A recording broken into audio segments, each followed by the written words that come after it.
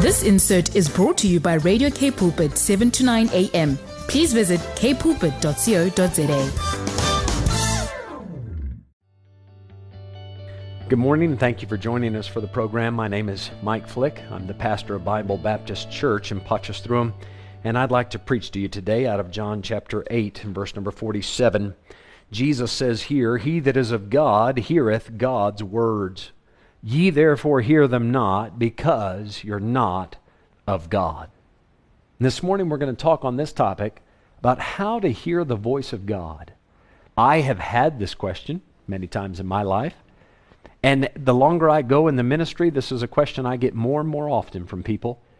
"Preacher, I want to find the will of God, but how do I know God is speaking to me?" Now, let me say this at the beginning. There are so many things that God can say to you specifically, right? It is impossible for me to cover all of them. You understand? When it comes to the will of God, the specific will of God, who should you marry? What job should you take? Should you be a preacher? Should you go into the ministry? Should you live in this city and not that city? You understand, those particulars, I could not possibly begin to cover all of them. I'm going to give you a general approach to help you know whether or not you're hearing God's voice. John 8, verse 47, it says here, "He that is of God heareth God's words." Now, in the first part of that verse, we already get a key component to understanding this subject. You need to be of God. If you are of God, the Bible says you will hear God's words.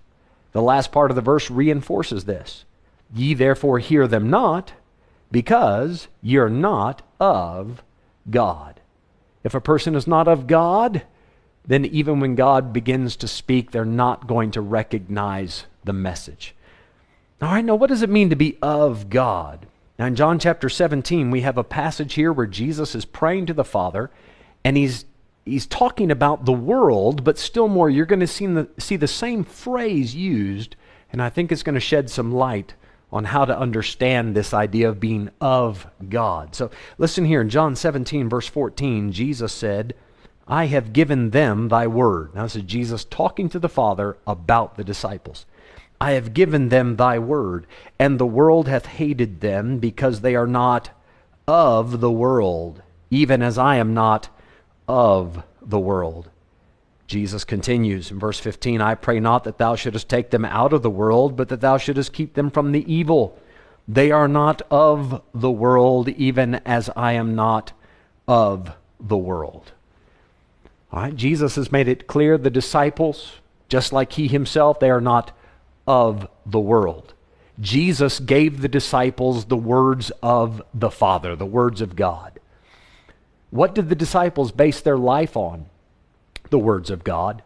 How did Jesus go about his earthly life? By the Father's words. Anything the Father told him to say or do, Jesus did it. That's what it means to be of God. God, you tell me what to do. I will base my life off what you say. What does it mean to be of the world? I'm going to live my life the way the world tells me to do it. So what does the Apostle Paul tell us in Romans chapter 12? Verse number 2, "Be not conformed to this world, but be ye transformed by the renewing of your mind, that you may prove what is that good and acceptable and perfect will of God." Preacher, I want to know, what does God want me to do in this situation and in that situation? How do I find the will of God? You need to hear God's voice. How do you do that? You need to be of God. So here's one overarching general principle that should always be true. I am going to take what God has already shown me. I'm going to take the already confirmed words of God, and I'm going to change whatever is necessary in my life to bring it in line with what God has said. That is the man who looks at the words of God and trembles.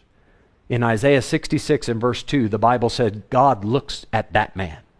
God pays special attention to that guy.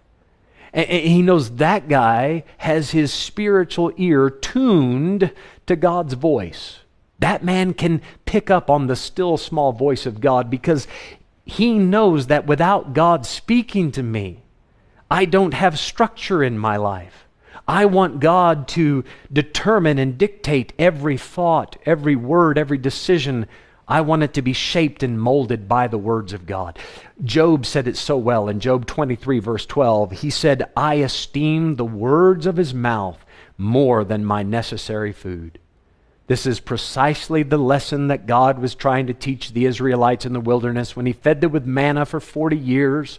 He said, guys, I did that to humble you and to prove you, and that you might know that man shall not live by bread alone, but by every word of God. You need the words of God. You need to hear God's voice in order to shape your life. Without that, you don't have something that's called life. You have something that's called death. He that is of God heareth God's words. So God, I want to hear your voice. I want to know if it's you telling me to marry this person, to take this job, to move to this city, to make these decisions and those decisions. And God, I want to know I'm hearing from you. Then you need to pay close attention to what God has already said. Friend, hold on to your Bible. Hold it tightly. Study to show thyself approved unto God. A workman that needs not to be ashamed, rightly dividing the word of truth. Say, God, I got to make big decisions, and I don't want to make them by myself. I want to acknowledge you in all my ways and let you direct my paths. I want my life to be of you. You say, how's that going to help me determine that what I'm hearing in my heart and mind is actually God speaking to me? Watch this. The more you become familiar with what God has already said, the easier it will become to determine when He is again speaking to you. Now, years ago when I was in Bible school, my pastor, he was 77 when I started Bible school. When I graduated, he was 80. And I sat at that man's feet Monday to Thursday night from 6 p.m. to 10 p.m. I'd work all day and then go to Bible school all night. And I'd sit there and listen to him for 3 to 4 hours a night. Sometimes there'd be another man come and teach as well. The assistant pastor would teach sometimes. But I heard that man teach night in and night out. I'd hear him every Sunday morning. I was there for Sunday school. I was there for the main service. I was there Sunday night again. I heard him during the midweek service. We had midweek service on a Wednesday night. I had so many, this is back in the days of cassette tapes, which some of you are old enough to remember. I had hundreds of his cassette tapes of him preaching all the way back in the 1970s and 80s. I had hundreds of hours of this man speaking. Now, I listened to other preachers too. I appreciated a number of different guys, but I loved my pastor, and I learned so much from him. Listen, I got familiar with his voice. And to this day, if somebody turns on one of his sermons, if I hear his voice on a radio program, because sometimes they play his old sermons on various radio stations, if I hear that voice, it only takes me all of 2 seconds, and I know that's my pastor. You know why?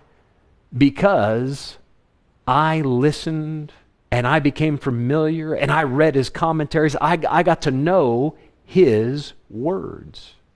And therefore, moving forward, anytime in my future, if I hear that voice again, I will know that's my pastor. That's my pastor. Why? Because I spent a lot of time getting familiar with that voice. Friend, you know what you have in a Bible? You have God's voice written out, dictated to you on paper. You say, boy, I don't know the sound of it. Listen, there's not an audible sound that's going to come into your ears. As you read these words are not like the words of any other book. These words, they are written with the ink of the Spirit of God. I know there was a man's hand holding the pen, but he was moved by the Holy Ghost. And as you read these words sink down into your ears and into your heart and infiltrate your soul. And you become familiar with how they resonate. And the more you get to know your Bible, the more intimately familiar you become with the voice of God. So much so, you become so sensitive to it. The more Bible you get in you, moving forward, the Holy Spirit only has to whisper the smallest word, and your soul immediately picks up on it and says, I recognize that. It's not an audible sound, but I recognize that. that sounds like my God speaking to me. And furthermore, you see the beauty of this. When you think that, is God telling me to do this, to make that decision, you can check that decision with what is already written in the Bible. And listen, if it contradicts something in the Bible, you know that that thought, that consideration is not of the Lord. Do you know how many times Christians could avoid horrible decisions if they simply knew what the Bible clearly says about that particular topic? Friend, if you want to know the voice of God, listen, God wants to speak to you. Oh, He wants to speak to you. John chapter 10, verse 27, Jesus said, "My sheep hear my voice." God's speaking to you. In Hebrews chapter 3, it says, Today, if you will hear His voice, harden not your hearts. Friends, if you want to hear the voice of God, then the key to that is to be of God.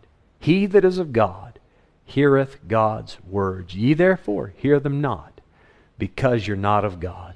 Friend, if you'd like to know more about hearing God's voice, please feel free to reach out to us. You can contact us using the information on our website, bbcpotch.com. You're also welcome to follow our YouTube channel, Bible Baptist Potch.